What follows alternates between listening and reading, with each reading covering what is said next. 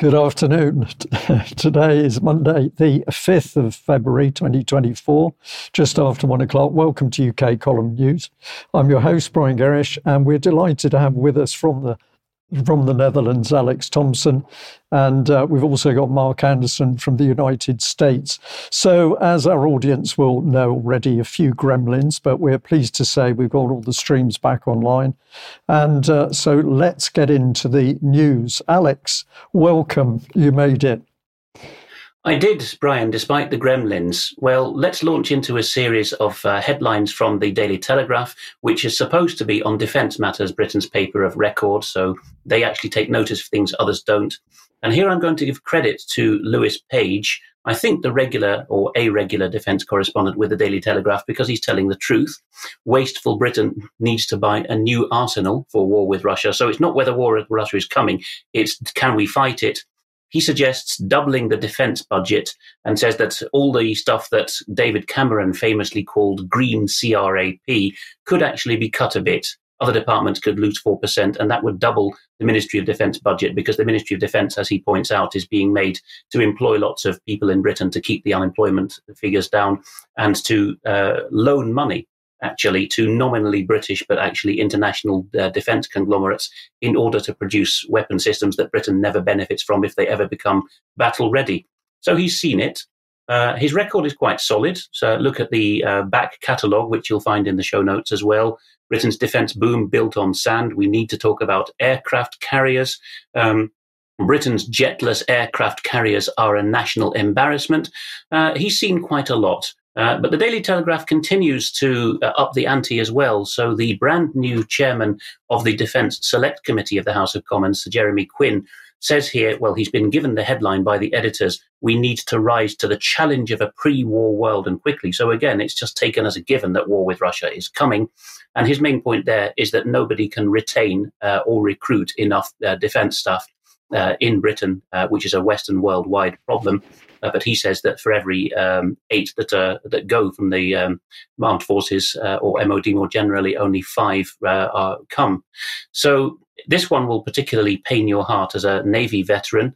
The Daily Telegraph has also, in the form of the defence editor, Daniel Sheridan, has found out that the Type 45 destroyers were never budgeted to carry sea-to-land missiles, the cruise missiles that provide the shock and awe when the Americans come up close to a foreign country's coastline. So instead, as you can see here, there's some treadmills and cross-trainers because that compartment of the Type 45 class has become a gym. We go on from there to see that Eastern Europe now has its turn this week, the Balkans specifically, for the war scare that we saw hit Northern Europe last week. MENA FN reports that residents of Romania have been warned by the Chief of General Staff, the gloriously named General Vlad, that war with Russia could happen at any time. Neighbouring Croatia, well, it doesn't neighbour Romania literally, but a neighbouring country to Romania is Bulgaria, which is where this news site is from, Novinite. They report that fellow Balkan country Croatia is reconsidering whether it needs to reintroduce the draft. So this is getting quite widespread around the European Union. But what else has been going on with defence generally? Let's have a look at this photograph here, which was taken by a Chinese source in the harbour of Yokosuka, Japan. This old rust bucket is a US supply ship, one of those that come and resupply US Navy vessels deployed to the Western Pacific. And even a landlubber like me can tell that that vessel has seen better days. Also in the show notes, though I don't have a slide for it, is that the US Navy is now allowing high school dropouts to be recruited. And I don't mean anything snooty by that, but the US Navy had its reasons for wanting people with a school leaving certificate, basic numeracy, for example. That has gone by the board for the same reasons that Sir Jeremy Quinn was describing in the case of Britain, cannot get the numbers. We also see, it'll be in the show notes, that the US is reviving Pacific bases that haven't seen duty since they were fighting Imperial Japan 80 years ago. There'll also be a show note linked to a piece by the very nationalist American conservative commentator Vox Day on immiliteracy, a new word that he's coined for Uncle Sam no longer being the top dog. And he says that he sees signs that the US is already losing naval confrontations with Iran, let alone Russia and China, in the Red Sea and more particularly the Gulf at the moment. But also the Royal Navy has got some problems. We'll put in the show notes that the flagship of the new aircraft carrier class, the Queen Elizabeth II herself, cannot put to sea because there's been a problem with one of the connections to the starboard shaft, which sounds very much, Brian, perhaps you'll like to comment in a moment, very much like what happened to the sister ship, the Prince of Wales, when she was in dock for a while. So she cannot go off on the latest deployment, and she's being replaced by the Prince of Wales for that. Also, 8 years since Britain's last test fire of a nuclear missile, which was a flop because the data connection failed, HMS Vanguard, who's been in dock for years on a completely over-budget, over-timetable repair, is going to try again to fire a test nuclear missile in the Atlantic. So we'll see what comes of that. Any comments? Well, my initial comment on the prop shaft is that it was acknowledged as a design fault in the first carrier, so it's not surprising that there will be similar problems in the Queen Elizabeth. But of course, the other problem is that the maintenance is now done largely by British Aerospace, I'm being told, but we have seen a decline in the number of people trained in maintenance engineering within the armed forces. And of course, that's now come home to roost. So the skill level, with no disrespect from those serving and going through the particular training, the skill level reduces, the maintenance is outsourced, and when the problems arise, nobody can fix it. So sad times. And indeed, it's not just BAE, formerly British Aerospace, but now international and not just an aerospace company either. Babcock, which have more of a contract in the nuclear boats, have similarly been taken to task because one of the reasons we haven't been able to fire a nuclear missile for some years is because HMS Vanguard had to go in for that long refit after it was discovered that right there in the nuclear parts of the boat, there were bolts that had been glued together, which caused the then Defence Secretary Ben Wallace to get on the blower and to give Babcock a flea in their ear. But to close off my war coverage, Ukraine, Associated Press has got quite a giveaway here of some fairly tectonic shifts in NATO with regards to the level of support for the current policy in the Ukraine war. So although the headline is about nasty Russia refusing to turn over the bodies of plane crash victims, this turns out to be over 60 prisoners of war that were being transported into Russia from the battlefield. We look into the body of the piece and we see that a French military official with access to intelligence off the record told the Associated Press, fully knowing that that is the pinnacle news agency for the Western world, so it would trickle down, that France has concluded that the Ukrainians used, this would be a US-supplied piece of kit, a Patriot battery to shoot down that plane, an Ilyushin 76 transporter, firing from only 30 miles away. And the French have got enough radar telemetrics to see that what's gone on, telemetry to see that what's gone on here is that the battery was scuttled close to the border, went live for as short as possible to shoot down the Ilyushin, and then scuttled back. So that looks like the French saying to the Americans, don't even try to blame this on the Russians. We don't want any of your further escalation. Likewise, Poland, the most jingoistic of Ukraine's neighboring allies, is actually admitting now, in the form of the President Andrzej Duda in an interview on Friday with a Polish radio station, that while he hopes Ukraine will retake the far east of the country, Donetsk and Lugansk in full, he doubts that's code for he understands it will be undoable, that Ukraine will ever retake Crimea, and says, face it, it was Russian territory for most of its history. So we'll see where that one goes as well. I am hearing other sources saying that there is preparations being made by the Polish and the British to declare Lviv some kind of de facto capital of a rump state, which is something that analysts predicted as early on in this 2-year war. It may be time for the European allies now, even the Poles, to bite that bullet. Alex, thank you very much for that excellent summary. And of course, fighting in Ukraine is at the moment horrific as the Russians are clearly making progress. And the, the Ukrainians are trying to defend key areas such as Avdiivka. Now, I just wanted to bring on screen two emotive slides, but I think they need to be shown. So we've got a little girl here. The one on the left is Gaza, as far as I know. But clearly that little girl is extremely distressed, and this is the result of the shelling and bombardment that the Palestinians in Gaza are undergoing. And on the right, of course, we have Boris Johnson, who likes to play the buffoon. But we need to remember that certainly in Ukraine, he was the man who is widely now reported to have destroyed the peace talks. And if I just bring in a second little clip here, another little girl who's clearly suffering from the cold. I'm taking this as Gaza.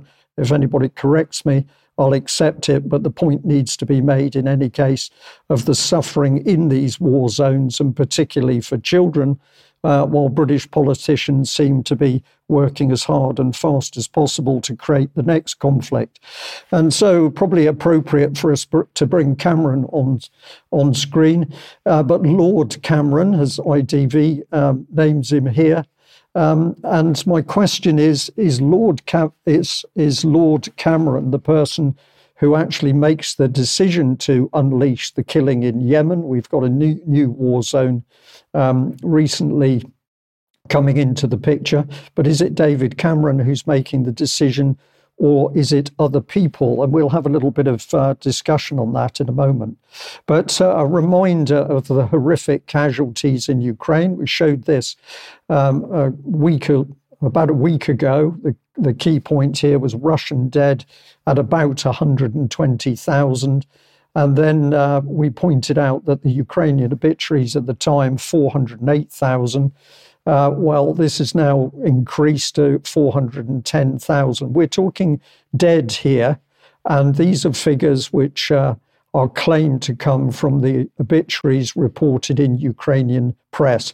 So horrific casualties in deaths, and the injuries way beyond that. But these are the wars that the Western politicians seem so keen to keep going. And just to give a little bit of detail on Gaza, I'm going to put on the original Israeli figure of 1,300 dead. There are some questions over that. There's still purported to be 136 Israeli hostages still in the Gaza area. But if we put on the casualties now amongst the Palestinians, 25,700 dead, 63,740 injured or thereabouts. And if we look at the arrow there, I'm indicating the fact that on this UN statistical infographic, of course, the Israeli-controlled fence around the Gaza Strip is indicated there, and this is where the civilians have no possibility of escaping the bombardment which they're currently under. And that bombardment can only happen with the full support of the US and the UK and the West in general. So we are fully complicit in any of the horrors of what's happening in Gaza. And if we just continue with a little bit of information from that. So this is a little bit more of the UN statistics, but here they're talking about 2.2 million people at imminent risk of famine because the supplies are not getting into the Gaza areas. 70,000 plus destroyed housing units, 290,000 plus damaged housing units. So this is pretty serious stuff. But where I wanted to get with this is who is actually in control of putting British military overseas, and can the public do anything about it? Now, I've chosen the Institute for Government here that back in December 2015, they were talking about Commons votes on Syria and military power. And the question they asked was, can the government go ahead with military action in Syria without parliamentary approval? And according to the Institute for Government, the answer was technically yes. As we've clarified previously, the power to commit troops in armed conflict is one of the remaining royal prerogatives. And that is the powers that are derived from the Crown rather than conferred on them by Parliament. This means that the PM has a constitutional right to decide when to authorise military action. I find that statement utterly frightening, but if we just have a look at a second question, what kind of military action now requires a parliamentary debate? It says, as with any convention, this all depends on how the government wants to interpret past precedent. Alex, if I may, I'll just ask you about this. I find it extremely worrying that we now have politicians who are clearly out of control in how they conduct their business and try and run the UK, but those same politicians are able to start wars overseas and to foment wars by pumping in special forces and or weapon systems. Is there any way that we've got to stop what these politicians are doing, do you think? There is, and you can find chapter and verse on what to tell your MP to do in Philip Ridley's piece, which is still in editor's choice on our front page, entitled War Powers.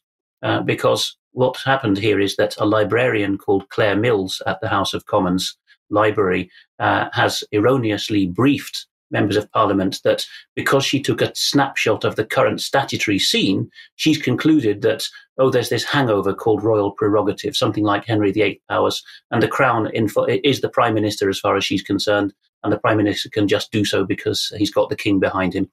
Tosh. There's a constitutional settlement before the United Kingdom existed, 7 years beforehand, the Act of Settlement 1700, and Philip Ridley goes into a great deal of detail there on how Parliament has got war powers that have been put in treaties and constitutional statutes down the centuries. The only royal prerogative to go to war that there is more than a prerogative, it's a duty on the Crown to defend the realm, British territory and British overseas territories. Short of that, Parliament must be required to vote on that, as with the US Congress, which in an often overlooked detail of the US Constitution, the Congress has the powers to give the president, the equivalent of the king in the US system, the title of commander-in-chief for the duration of any war, where the US home territory is not involved. So it's the same situation there, kings and presidents on both sides of the Atlantic pretending they have Henry VIII powers when they do not, particularly not to start wars of choice and aggression where our territory and people are not involved. Alex, thank you very much for that. And we can also add that, of course, if people want to stop these wars, they have to become active in very large numbers. And the pressure has to be brought to bear on the politicians with a simple message that the war is not required. But I think at the moment, we're looking certainly in the UK at politicians across all the major parties who are simply out of control. And one of the big problems is we don't know who really has the power and influence on politicians, because there are many and various organisations that seem to be able to bring pressure to bear. But I just wanted to draw people's attention to this article from Carnegie Europe. The headline was UK-EU security cooperation after Ukraine. And it says Russia's war on Ukraine has sparked renewed foreign policy cooperation between London and Brussels. The importance of these ties will only increase if Trump returns to the White House. But if you, if you follow through on this page, it says this blog is part of Engage, a project that examines challenges to global governments and EU external action. A consortium of 13 academic institutions and think tanks seek to address the EU's ability to harness all its foreign policy tools and identify ways to strengthen the EU as a global actor. And I suggest that global actor really means global power. But if we go on, if we move on through to here, we are looking at people involved, and we've got this gentleman, Javier Solana, and we see that he's a former European Union High Representative for the Common Foreign and Security Policy. and he's a former Secretary General of NATO. So for me, at least, I don't think we're getting fresh, independent views. We're having the same old people. But this is another member of the International Advisory Board, Robert Cooper, British diplomat, served as special advisor to the European Commission for Myanmar, British Embassy, worked at the Foreign Office, obviously, but also deputed to the Bank of England and spent time in the Cabinet Office as Assistant Secretary for Defence and Overseas Affairs. Now, of course, we're not suggesting in any way these people are doing anything wrong. What we are saying is it's very difficult to work out who has the power and influence around our politicians, as there are so many non-governmental organisations, think tanks and other organisations which are working towards global governance. And I missed it on the last slide, but there was a big red arrow. And what was that talking about? The Florence School of Transnational Governance. There we are. We can see it now. So many of these people are involved clearly in efforts to remove us from basic control over our own countries and to move us into transnational governance where there will effectively be one world governing body.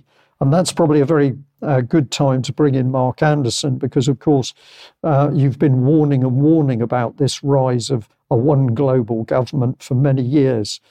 Mark. Thank you, Brian. Good day, gentlemen. Yeah, a good example of that, of course, is the U.S. southern border. I'll kind of get a cornerstone for my discussion here today by stating that the U.S. will go to any length to intervene globally anywhere if it thinks that economic interests are at stake or whatever it might be. It's an interventionist state until we're told otherwise. But when it comes to its own border, the United States is suddenly non-interventionist. That is, the federal government will only intervene to keep the border open, not to secure it and defend it. Completely counterintuitive to any notion of national sovereignty. But when you look at the whole picture, it makes total sense.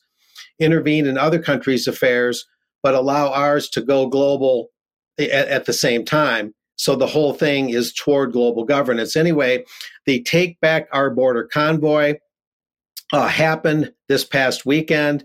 One was pretty close to me. I couldn't quite get there in person, unfortunately. It was in a city called Quemado, Quemado, over by Del Rio and Eagle Pass, which is one of the most active areas for illegal entries over the southern border. And it also happened in Yuma, Arizona, and Southern California. So there were 3 convoys over the weekend, and I was in touch with Anson Bills, the organizer of the Texas one, to get most of my information for today's report. I mentioned it last week that this was coming up. Anyway, we have a conceptual video that kind of shows the spirit of the thing. Their website is takeourborderback.com, and I've got a bit of an exclusive after this short video on what's coming up later in the year. But let's watch this video, and it kind of expresses the spirit of the event.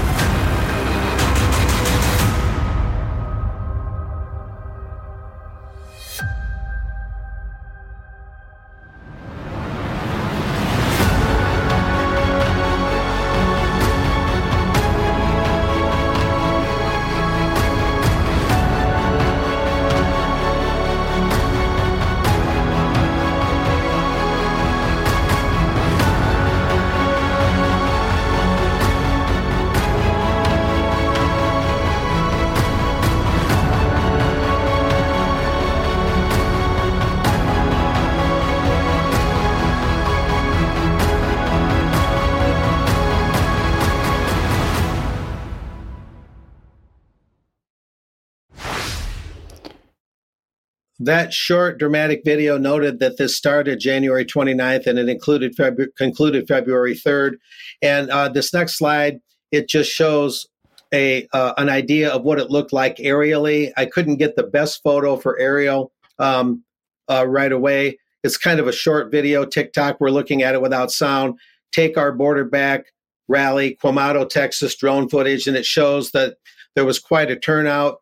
Anson Bills, my main source, who's a former oil field worker and former U.S. Army, he said that the Texas truck and car convoy was 5.5 miles long, and the attendance over the weekend was about 2,000 people. I asked him if there was any appearances of agent provocateurs, federales that might try and stir up trouble and then try and discredit the whole movement and the rally. He said all that happened was Friday night and Saturday morning this past weekend, some people dressed as white supremacists, if you want to call them that, were there making a lot of racket with a bullhorn and other means trying to create noise and distractions and disrupt the event. But the police were called both times, Friday night and Saturday morning, within about an hour roughly, and the police broke the whole thing up. And so there wasn't any further disturbances, according to Anson. And also, he noted that it appeared, we can't prove it, that those posing as white supremacists may have actually been the far left agitator group known as Antifa. So they're still looking into that. Now, in this next slide, it shows Anson Bills with the dark cowboy hat on. In the upper left photo, he's with U.S. Congressman Keith Self, just like it sounds, SCLF, a Republican from Texas's 3rd Congressional District. And then on the other photo is Anson Bills, the organizer, again in the dark hat, with Sheriff Brad Coe. And he's the Kinney County Sheriff in Texas. He's been one of the bravest sheriffs, and he's been credited with really getting Texas Governor Greg Abbott off his arse. And they're the first ones to use that language to really get involved and get Operation Lone Star going and defend that border. I've reported before here on UK Column several times that people are rather upset. Some people are rather upset with Governor Abbott, thinking that he might be throwing the fight. They want him to get serious, and that was part of the reason for this rally. But I'll mention, before we get into some stats briefly, that Anson Bills told me that this was a convoy that became a Christian revival meeting. Much of the over the weekend meetings, the get together that is over the weekend was pastors and whatnot praying and speaking in biblical terms and praying for our border, praying for our leaders. So it was something of a Christian revival get together, in as much as it was a protest against the lack of border defense, particularly a protest against the Biden administration for doing what globalists do best, and that is to let their own borders just completely dissolve. So a very dynamic thing. And I've got a brief announcement I'll make, but first we'll look at some very interesting stats. Here we have the U.S. southern border, fiscal year 2024, which began this past October 1st. We had just so far in this fiscal year, the first couple months of the year and going back about 2 or 3 months last year, that's the fiscal year 2024, we had 302,034 encounters between Border Patrol agents and illegals. And that's for October, November, and December. That's 785,422, just the end of last year. Fiscal year 2023, 2.47 million encounters with illegals. Fiscal year 22, 2.37 million. Fiscal year 2021, 1.73 million. We'll move on from there. And what we have, what's also interesting is we don't know much about the northern border. And we'll mention something here. Nobody talks about the northern border. Fiscal year 2021, the monthly high was almost 5,000. The year total was over 27,000. Fiscal year 2022, the monthly high was 15,260. That's the highest month of the year. The year total, 109,000. In fiscal year 2023, the monthly high, the highest month in that fiscal year was almost 20,000. And that total for that fiscal year was 189,402. So the northern border, which is often ignored, Brian, has some rather unsettling numbers, though they're nothing like the southern border. And that's the main thing. I'll conclude by noting that according to my research and those that have been involved in these convoys and others, it's not just the image on the left, the migration and 2030 agenda of the Office on Migration of the UN that's behind this, but partly it's also a UN document published in the year 2000, Replacement Migration.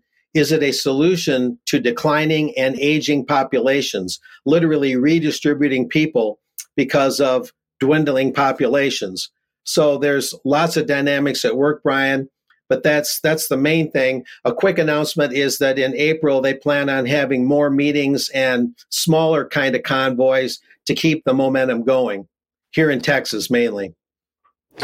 Mark, thank you very much for that. And what an incredible state of affairs that the American military, the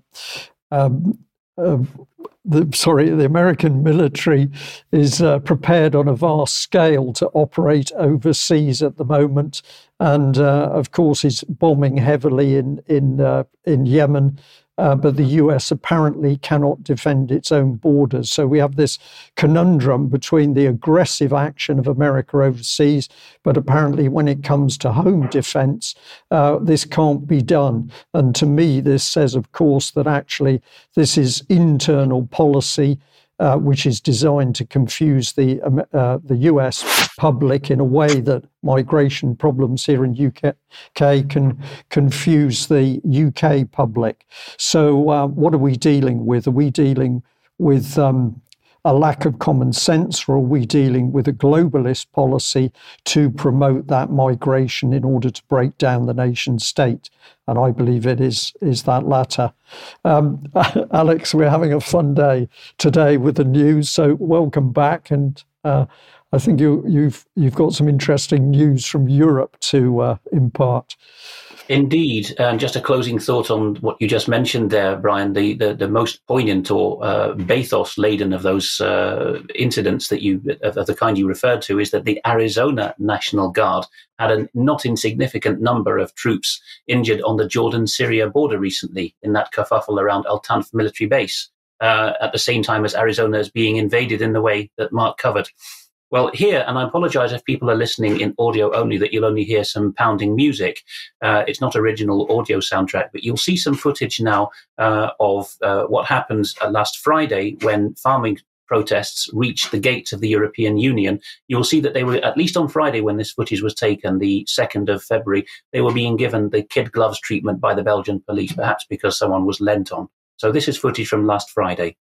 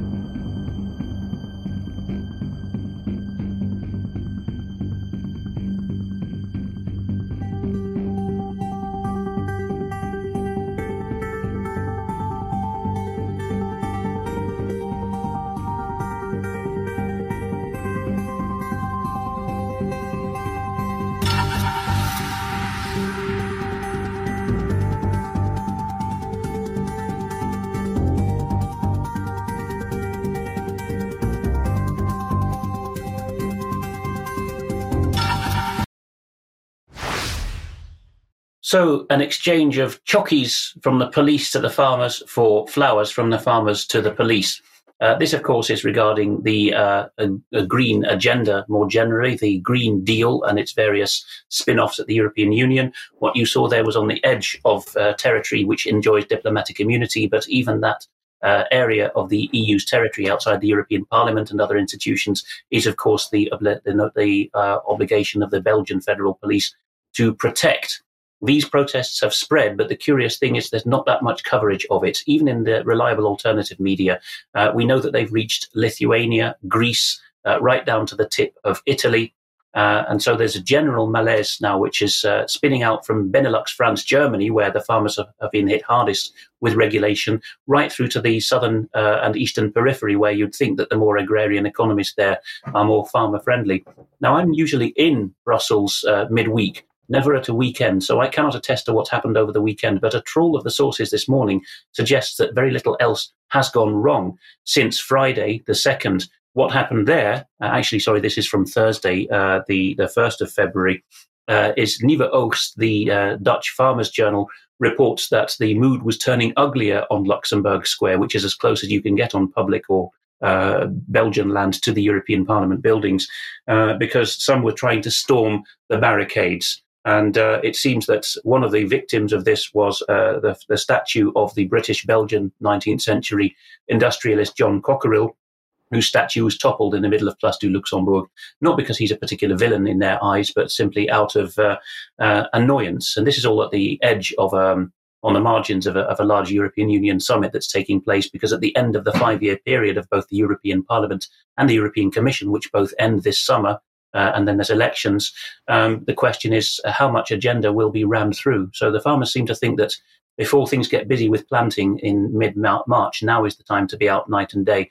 But I just stress that, as with the reports of empty shelves from Paris and Brussels, both of which cities I was in last week, there's very little of that to see on the ground. And in fact, going to the railway station in Brussels to get to Paris last week, I did see the flashing yellow lights of tractors massing to go to Luxembourg Square, being escorted courteously by police.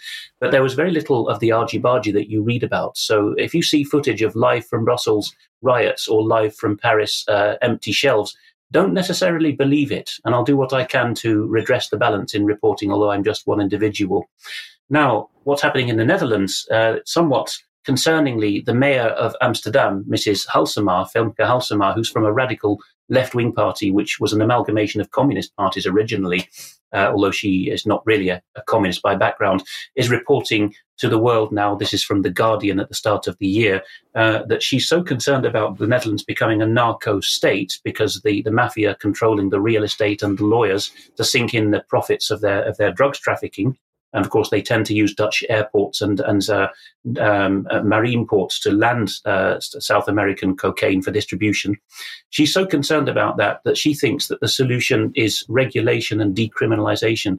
Dutch customs reports that cocaine seizures have gone up to 60 tons nearly, mostly in Rotterdam. I visit the areas affected often, and I speak with the customs officials. It's a cat and mouse game that they can hardly keep up with.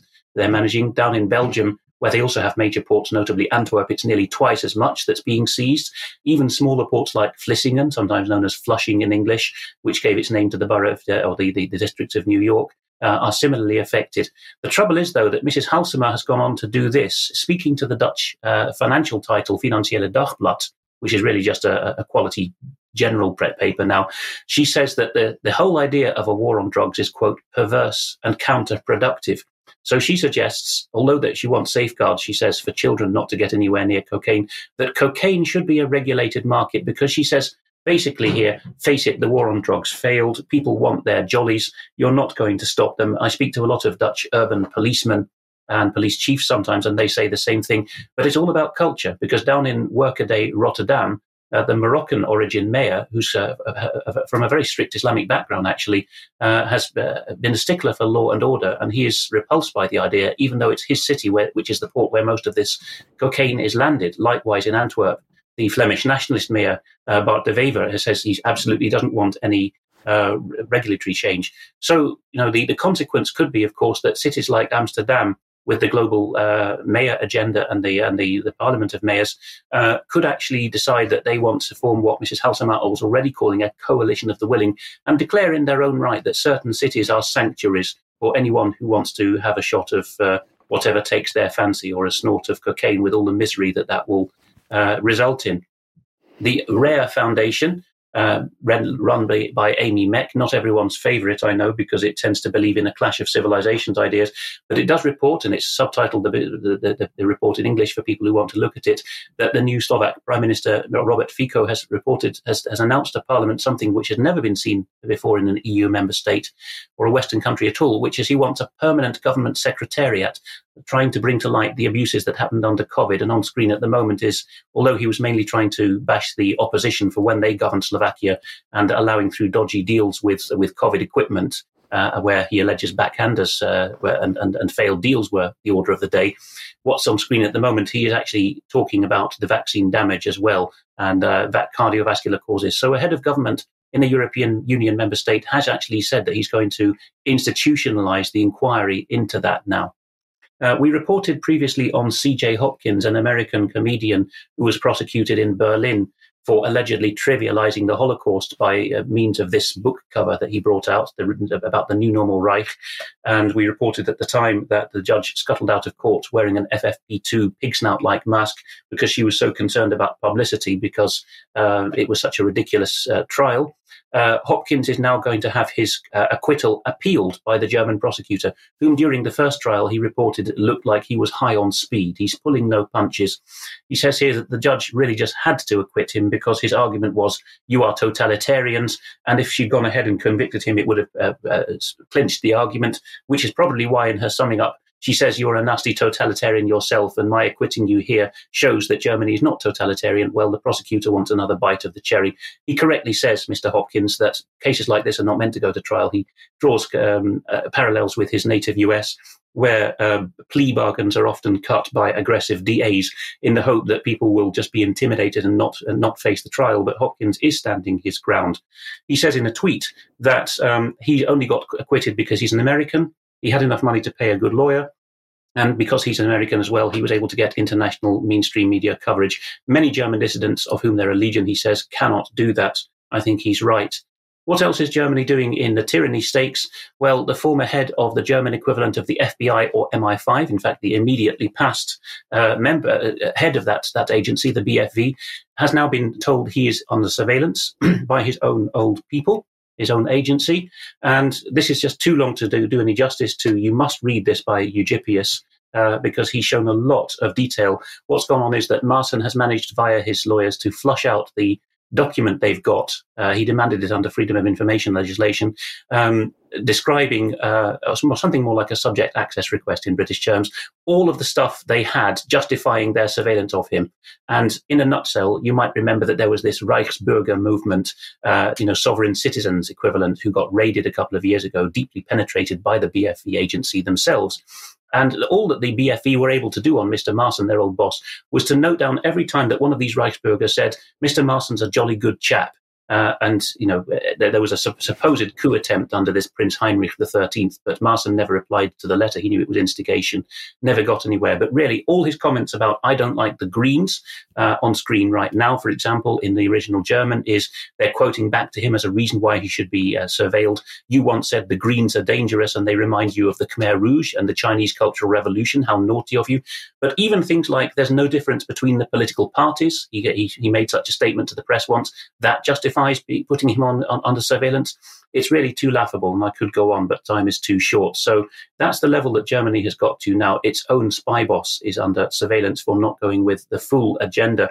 Meanwhile, the supposedly politically neutral president of Germany, as distinct from the chancellor, Frank-Walter Steinmeier, has given a speech in which, here at the bottom of this paragraph, he says that the incident in Potsdam I reported last time, the alleged coup plot with the bugging of a clock, we now know, by the way, that seems to have come directly from the journalist collective. They were given a tip-off by that same agency, BFV, to go and bug the clock. But now, as a result of that, the January 6th-like scandal has hit. And so this gives the president the clout to say what was just on screen there. We cannot allow our democracy to capitulate, and we must stop these rat catchers. That is direct Third Reich-like language. So if I was in Germany, I might be the next one on trial for trivializing the Holocaust for making that comparison. To close off this segment, a couple of things from non-German tyranny. One is Austria. Epimetheus reports that Austria's constitutional court has, quote, devilishly, in his view, ruled that death is a human right. The question here, I'm just putting up the headings of his piece, is the constitutional court, just like France last week, is saying, we actually have a better understanding of the law than the Parliament itself. So we are now breaking the power of the law that stops people assisting suicides in Austria because it interferes with self-determination. Yes, you heard that right. Self-determination now means that you have to have a third party allowing you to kill yourself. So self means nothing there. As he points out, this will be used, the court ruling will be used to force Christian care homes to provide assisted suicide. And so he goes on to say that this will end religious freedom. And in a purple passage at the end, he says that the state will continue its assaults on Christians, the world's most persecuted religious group. This is unsavory and evil. The constitutional court of what's supposed to be one of the world's best democracies is enabling, in eschatological terms, the forces of death to gain the upper hand over the living. This is wrong on so many levels, it boggles the mind. You don't even have to be religious to see clearly where this will lead to evil. And we'll close this segment out with some coverage of some footage from Stockholm of people who've decided that the Swedish state-funded media, funded by an obligatory tax as in Germany, are not doing the things they should, that they're allowing sexualization, and quite a good turnout in Sweden.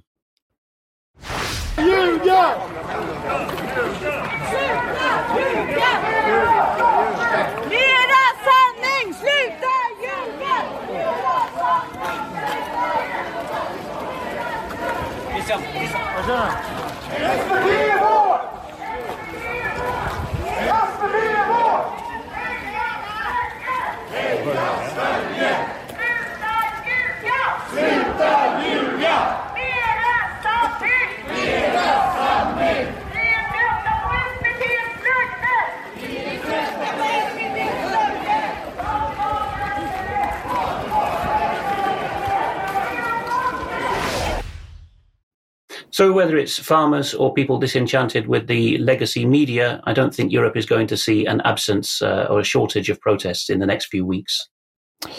Alex, thank you very much for that. Well, serious stuff across the board, from cocaine to euthanasia, with Challenge the Green Party, or say that all the politicians are similar, and you're going to have the intelligence services tracking you. If that's happening in Germany, it's not far away in this country unless we stop it.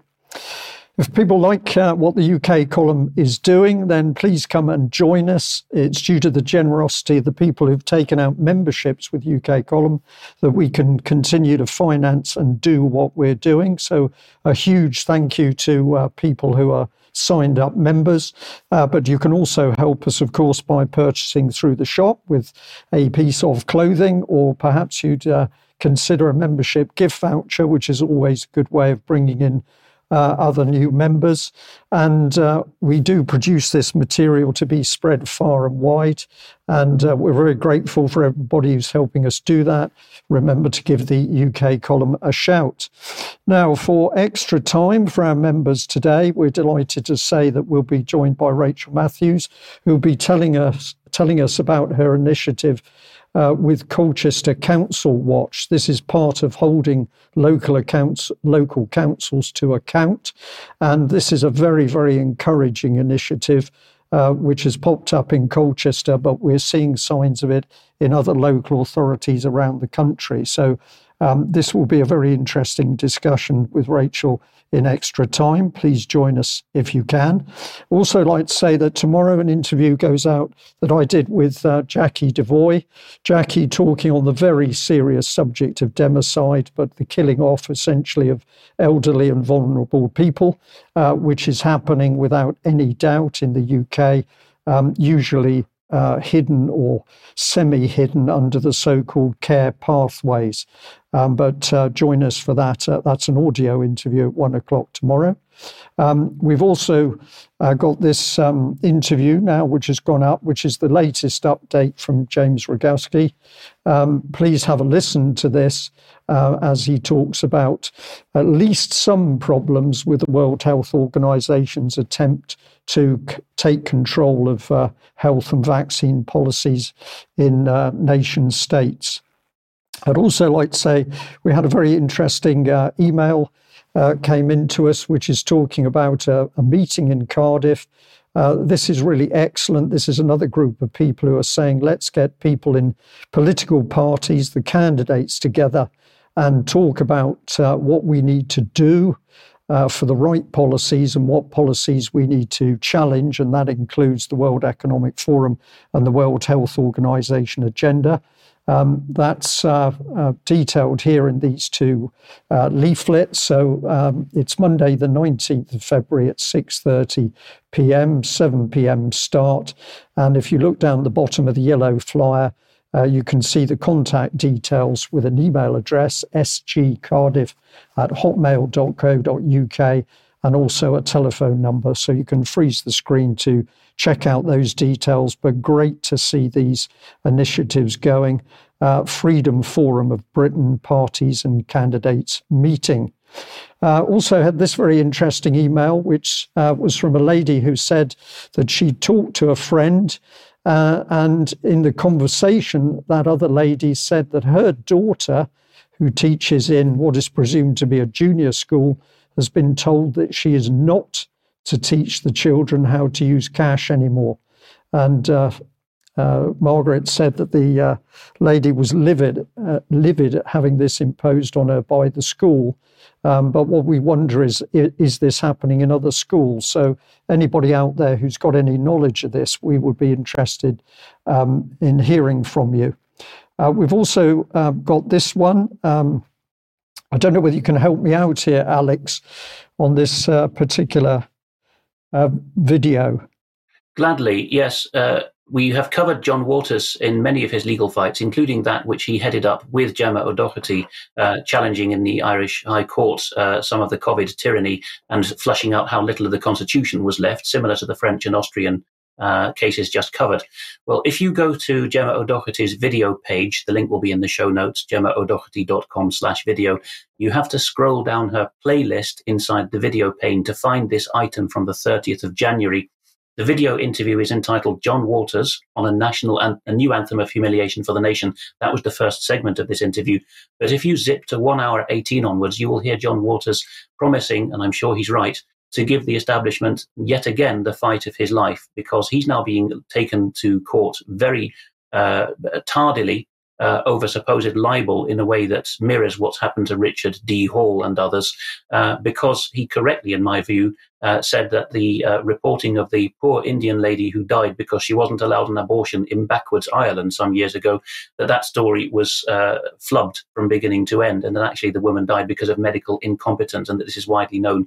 Well, the establishment has put one of the injured parties allegedly up to literally on the last day before the deadline, 1 year minus 1 day that the case was lodged. It's now coming to trial, and John Waters is going to give his best to flush out just how rotten the Irish establishment media are on this, which of course was the pillar that was used to bring in Irish abortion laws. Excellent. Thank you very much for that. Well, I'm going to move on to a segment here talking about the relationship between the UK and Israel. And what comes into my mind is something that I've used before, which is that if I look out into the eyes of our audience and I say, would the audience prefer me to be honest about what's really happening and what we think needs to be reported, or would they like me to be diplomatic? I think the answer is we should be honest, and I think we need to really start to ask some serious questions, even though many people can find these uncomfortable. And the subject is the relationship of Israel with the UK. So let's have a look at a little bit of material here and just get an impression of why we are flagging up this relationship. So this is going back to October 2023. It was The Guardian with the headline, Sunak promises Israel unqualified support in face of evil, but makes no mention of Gaza plight. And there was a little subheading underneath the photograph which said, Rishi Sunak's support for Israel, not just today, not just tomorrow, but always. So unqualified support for always. And again, Alex, I'm going to ask you for a little bit of help here. But if you promise unqualified support always to the end of time, effectively, what commitment does that make from the UK to Israel, in your opinion? There's a single word for that at law, suzerainty, which is no longer being above the law, but being under the law. of another country. It's also called being a vassal state. You're pledging that that country's interest will outrank your own when there's a choice of men or material, blood and tears, basically, that you will supply that to Israel come what may, even if you need it at home. Well, Alex, thank you for that. I asked the question on the news. You weren't primed on that at all. But let's think about what Alex's reply really means and look at some more, some more material. We're going back to 2011. This is an article on the UK column website, Britain or Israel. And what we're pointing out is that no person, particularly if you're a reader of the Bible, no person can have two masters, because they will love one and hate the other. And so we asked that question of David Cameron, as he was also talking about his extreme loyalty to Israel. Let's have a look at a little video clip. This is actually from 2014. So let's look at what a younger David Cameron was having to say at that time. You asked the question, what have I done today to try and encourage a two-state solution and a successful conclusion of the peace process? You asked, should I do more to warn of the risks? I come here as a strong friend of Israel, but also as someone who really wants to try and help paint a picture of what this country and this region could look like if a two-state solution went ahead. And I think sometimes we get lost in the process and who's up and who's down and who's given this concession or that concession. And sometimes we can fail to get our eyes fixed firmly on the prize of what this is all about. A secure Israel, safe inside her borders, her people safe, and a state of Palestine alongside as a good neighbor with all of the liberation economically and in terms of security that would bring. That was what I wanted to do today, and that's what my speech was all about. So my question to the audience is, when we hear that clip, and we've now got the UK bombing Yemen, is that a result of UK policy or is it the result of Israeli policy? And I'm going to suggest to our audience that in 2024, we have now got no way of knowing. And this is a very serious position. But back in March 2014, the UK column was also warning of Conservative Minister Francis Maude, who'd set up a web of involvement with Israeli organizations, which included universities. It actually included the police. It included Israeli Force 8200. So we're into the intelligence services and links through to GCHQ. We had links with the Israeli government and its agencies and its education systems and its security systems at all levels, never discussed in Parliament, and we are now left with this residue. So if we come on to more present time, this is 2021, so we're advancing 7 years. We've now got the Memorandum of Understanding between the Ministry of Foreign Affairs of Israel and the UK Foreign, Commonwealth and Development Office on the UK-Israel Strategic Partnership. How many people in the UK public are even aware that this has happened? And I'm just going to flag up, we have mentioned this before, but I think it's important to flag it up again. In the list of topics, we have diplomacy, and it says the consultations will focus on bilateral relations, regional security, counter-terrorism, proliferation, global issues, and increased cooperation in the multilateral arena. And for defence and security, it says cognizant of the importance of joint cooperation in the fields of defence and security as part of the UK-Israel partnership. The UK and Israel will continue their direct and professional bilateral development of the strong defence and security relationship within the existing frameworks between the sides. So we come back to the question that when we see events unfolding in the Middle East, are these the result of independent, sovereign UK policy, or are these the results of influence and control from Israel over the national government of the United Kingdom? We have no way of knowing, And we will not know until enough people start asking the right questions to lift the lid on this relationship. Sorry, just pop you back to Rishi Sunak again here. This is Jewish Telegraphic Agency with the question, where does Rishi Sunak, new UK Prime Minister, stand on Israel and Jewish issues?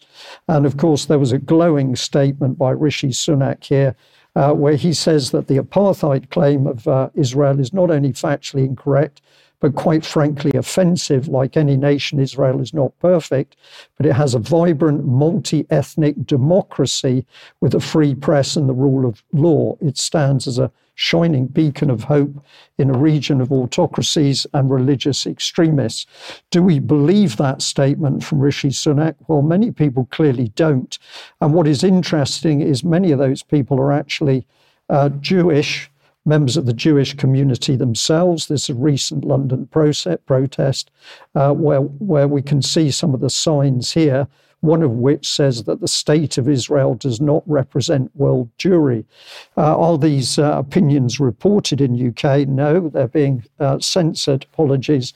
And this protest here of a similar vein is in the United States, where the Jews protesting, one of the banners says Israel is responsible for 75 years of tragic bloodshed of Arab and Jews. So it appears to me there are many questions to be asked of the UK's relationship with Israel. And I would personally like to see the major media outlets interviewing and questioning members of the Jewish community themselves to get their opinion. Alex, we're very short of time, but if you've got any comment on my little analysis there, I would be interested. The shocker for me was the wording of that memorandum of understanding. Of course, MOUs are a recent development to obviate the need for treaties, as Mark has often reported in the past. That text doesn't seem to me to have been proofread, let alone written, not even proofread by the Foreign Office or the Cabinet Office. Look at the Hebraism at the end there, between the sides, which you also find in Russian English, instead of between the parties, and the tautology, joint cooperation. That would have been fished out immediately if that document had been through Whitehall. I think it went straight from Tel Aviv or Jerusalem to the press. So and then to gov.uk rather, and then to the press from there. That says something about who's wagging the dog there, doesn't it? Well, the rapper Low Key, a British rapper of Iraqi heritage, who's very careful with his sources, so I'm happy to report his tweet rather than any other source on this. He reports that Douglas Murray, one of the supposedly conservative cheerleaders for Israel at the moment, was scheduled to host a fundraiser for Israeli soldiers in London recently. But the event was cancelled because of, shall we say, boomerang effect cancellation. Of course, it tends to be the younger and left-wing people who go for cancellation, particularly this kind that Dominic Campbell fell victim to in Ullapool, where the right-on staff said, "I'm not serving you, you're Mr. Brexit." But it can backfire as well, because Douglas Murray was going to go to this fundraiser, but the staff at the unnamed venue said they wouldn't even do it for triple pay. That's quite something. Low-key goes on in a subsequent tweet to point out that Murray worked for many years as a director of the Henry Jackson Society, well known to us from previous reporting, and that the executive director, Alan Mendoza, known to me at Cambridge, presides also over the British branch of the largest settlement building organization in Palestine, the JNF, where Netanyahu is a patron. So this is getting quite networky, isn't it? Now, Mr. Low-key has done a lot of interviews as well. I haven't got it in the show a slide, but in the show notes, you can follow an interview he gave to TRT World, the Turkish channel, in which he went into some detail, actually. I think that we do have that, but it's in the next slide's time. So park that thought for a moment. First, we'll see this. Israel National News Channel 7, Arutz Sheva, reports that actually something unexpected happened, another backfiring, really. The Biden administration, this only went through the White House, through the executive, not through Congress, decided to sanction certain Israeli West Bank settlers who were alleged to have done nasty things to local Arabs. One of the four who was sanctioned, Yinon Levy, was notified by his Israeli bank, Bank Leumi, that his bank accounts have been frozen. So Israel is doing internal Israeli freezes because the White House told them to. It's not a simple question of Israel telling Britain and America what to do. It seems to be rather more nefarious and layered than that. And a member of the Knesset, we heard Cameron addressing the Knesset in 2014 a moment ago, Mr. Sukkot, who used to be the executive chair of the Jewish Power Party, the clue's in the name, has stood up for this Mr. Levy and said, of course, from his point of view, this settler is the salt of the earth. And he can't quite understand it. Even the radical settler wing of Israeli society cannot understand why Israeli banks are going for sanctions über alles, even domestically, when the issue has reached them via an American edict. It is, and he's quite right, although I dislike the people involved, he's quite right to say that this is illegal. There's no basis for it in Israeli law. And of course, the West Bank is not Israel de jure anyway. So a complicated mesh where it seems that the banks just follow their own logic. But then finally back to Mr. Low Key. Here, in the middle of this interview, entitled British Rapper and Activist Low Key Unravels the UK's Israel Lobby, he points out this particular case of Lucy Fraser, who's now the Secretary of State for Culture, Media and Sport, that before she got any political jobs in Britain in the 1990s, she actually had an internship in an Israeli ministry after graduating. That's how ridiculous it's got. Also in the show notes, we'll have a couple more videos very recently produced by Declassified UK on the Israel-UK lobby, particularly on how they get into the Conservative Party, a long-term focus of yours, Brian. Look particularly for the interview with Peter Oborne, because he is, again, one of the few Christian conservatives who will join mostly younger, far more radical left-wing people in pointing out how unsavoury this is. Alex, thank you very much. And I absolutely take your point that we need to explore the relationship very carefully if we're to understand the intricacies and sensitivities of it. But clearly that needs to be done. Now, I'm going to say that we've overrun for time due to our technical problems at the start of the programme. So we will end the news now. And particularly as we've got a guest waiting to join us for Extra. So I'm going to say a very big thank you to our audience for joining us wherever you are in the world today. And a huge thank you to all those who are supporting the UK column with memberships, because it's your support that is keeping all of our work going. So a very big thank you to you. Thank you to Mark and Alex. And I look forward to seeing you in Extra Time in a few moments. Thank you. Bye-bye.